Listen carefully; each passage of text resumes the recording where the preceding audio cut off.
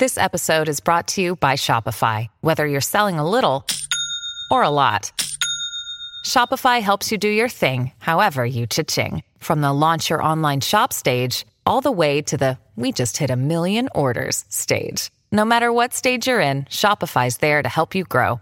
Sign up for a $1 per month trial period at shopify.com/special offer, all lowercase. That's shopify.com/special offer. Hi, this is Megan Cloherty, investigative reporter for WTOP News. If you like top news from WTOP, we think you'll love our new podcast called The DMV Download, where we take a more in-depth look at the biggest local stories of the day happening in our area. We hope you check it out. Former President Trump's Mar-a-Lago estate in Florida this week. Frightening floodwaters in Prince George's County. That was really, really horrifying. This is Kyle Cooper. After the tragedy in Lafayette Park, understanding lightning strikes. I'm Shayna Stulin. A man's convicted of sexually abusing his young stepdaughter. I'm John Doman. Wall Street begins on a mixed note. The Dow was up 29 at the closing bell Monday. Good morning. Welcome in 4 o'clock on WTOP. This is CBS News on the Hour, sponsored by Liberty Mutual Insurance.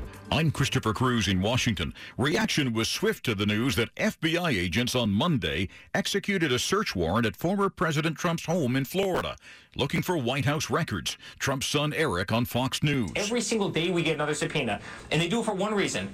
Because they don't want Donald Trump to run and win again in 2024. CBS News legal contributor Jessica Levinson says the search is a major development. It suggests that this is getting very serious. And when I mean serious with respect to federal criminal charges. What we know is that a member of the Department of Justice had to sign under oath and say, we believe that there's probable cause that a crime was committed. Teachers and staff are returning to Uvalde, Texas schools later this morning, carrying the memory of the massacre at an elementary school in their town. School Superintendent Hal Harrell criticized the delay in ousting School Police Chief Pete Arredondo. We've got to get this moving forward.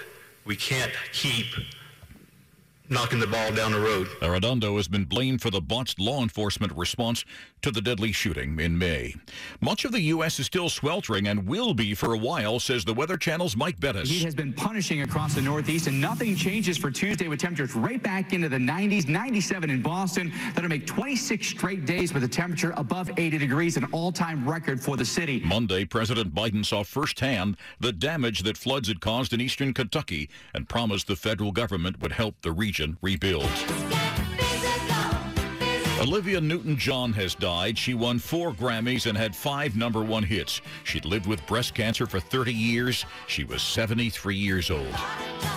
A major airplane manufacturer has gotten some good news from federal regulators. CBS's Errol Barnett is on the story. Regulatory approval has been withheld since 2020 over structural and mechanical concerns. The FAA now says Boeing has taken satisfactory actions and made the necessary changes to mitigate risks. You've heard of house flipping, but have you heard of car flipping? CBS's Carter Evans has. Typically, cars lose more than 20% of their value that first year on the road. Since the pandemic began, used car prices are actually up 53%, and that has some car owners seeing green. It's the first potential vaccine against Lyme disease in 20 years. Researchers are looking for thousands of volunteers in the U.S. and Europe to participate in a clinical trial. The shot has been developed by Pfizer and a French company. The goal is to block the spread of the disease while an infected tick is biting.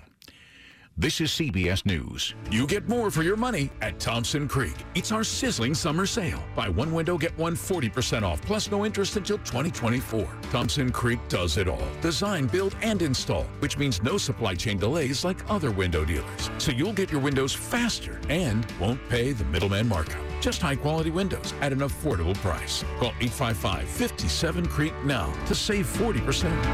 Home sweet Thompson Creek. WTOP at 4:03. Tuesday morning, August 9th, 2022. Partly sunny, hot, and humid. No surprise there. Late-day thunderstorms possible. The high actually 95. It'll feel like 100. We're at 80 right now. Dean Lane, good morning to you. We thank you for taking us along for your Tuesday morning ride. Topping the local stories we're looking at for you as we do head into this day together. People had to be rescued this week from their cars locally in dangerous flooding in Prince George's County. Olafumni Johnson works here in an office building in the 6,000 block of Kenilworth Avenue. She was told the parking lot was flooding, so she came out to save her pickup truck, but the water was too high. The car wouldn't move. I was stuck in the car. These folks right here out to get me out of the car. You can see my clothes is wet. Yes. The water got to my chest. A man pulled her from her truck, and together he and Johnson rescued another woman, pulling her through the window of her car. I had to pull down the window because I couldn't open the door. No one was injured. As much as 4 inches of rain hit the area, creating the flash flooding. In Prince George's County, Kyle Cooper, WTOP News. We are, of course, right in the midst of summer storm season with thunderstorms expected over the next few days on and off. T-storms bring with them lightning. After last week's tragic lightning strike locally in Lafayette Park killed 3 and injured a 4th, we hear this morning on WTOP from an expert on what to do in any storm. The victims were huddling under a tree in the park, waiting out the storm to pass, according to authorities. There's multiple ways that people can be injured or struck by lightning if lightning first hits another object. For instance, the electricity can jump from the tree to the person leaning on it or standing next to it, or the current can travel into the ground and spread out a number of feet away from the tree. Chris Vygotsky, a meteorologist and member of the National Lightning Safety Council, which promotes lightning safety and awareness, says there's no safe place outside during a thunderstorm. The only safe place is inside a building or a fully enclosed car. And don't crouch down, he says, making yourself a smaller target. That doesn't work. Just keep moving towards the closest building. Shayna Stulin, WTOP News. WTOP at 4:05 Tuesday morning.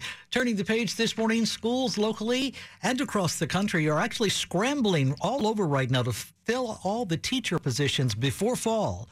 Here at home, Montgomery County Public Schools say substitutes will likely be a big part of their strategy this year to make sure each classroom has a qualified teacher. This year, as more than 150 slots remain open, we continue to rely on our excellent cadre of over 3,500 substitute teachers that exist within the system. And Travis Wiebe, Director of Certification and Staffing with Montgomery County Schools, says there are plans to expand the permanent substitute program that was started last year in 19 schools. A permanent substitute is someone that comes to the school every single day to fill a need. Those substitutes got higher pay and, Wiebe says, helped provide continuity and a familiar presence. Montgomery County Schools open August 29th. Kate Ryan, WTOP News. WTOP at 4:06. 2 kids are in the hospital this Tuesday morning after being shot in Northeast D.C.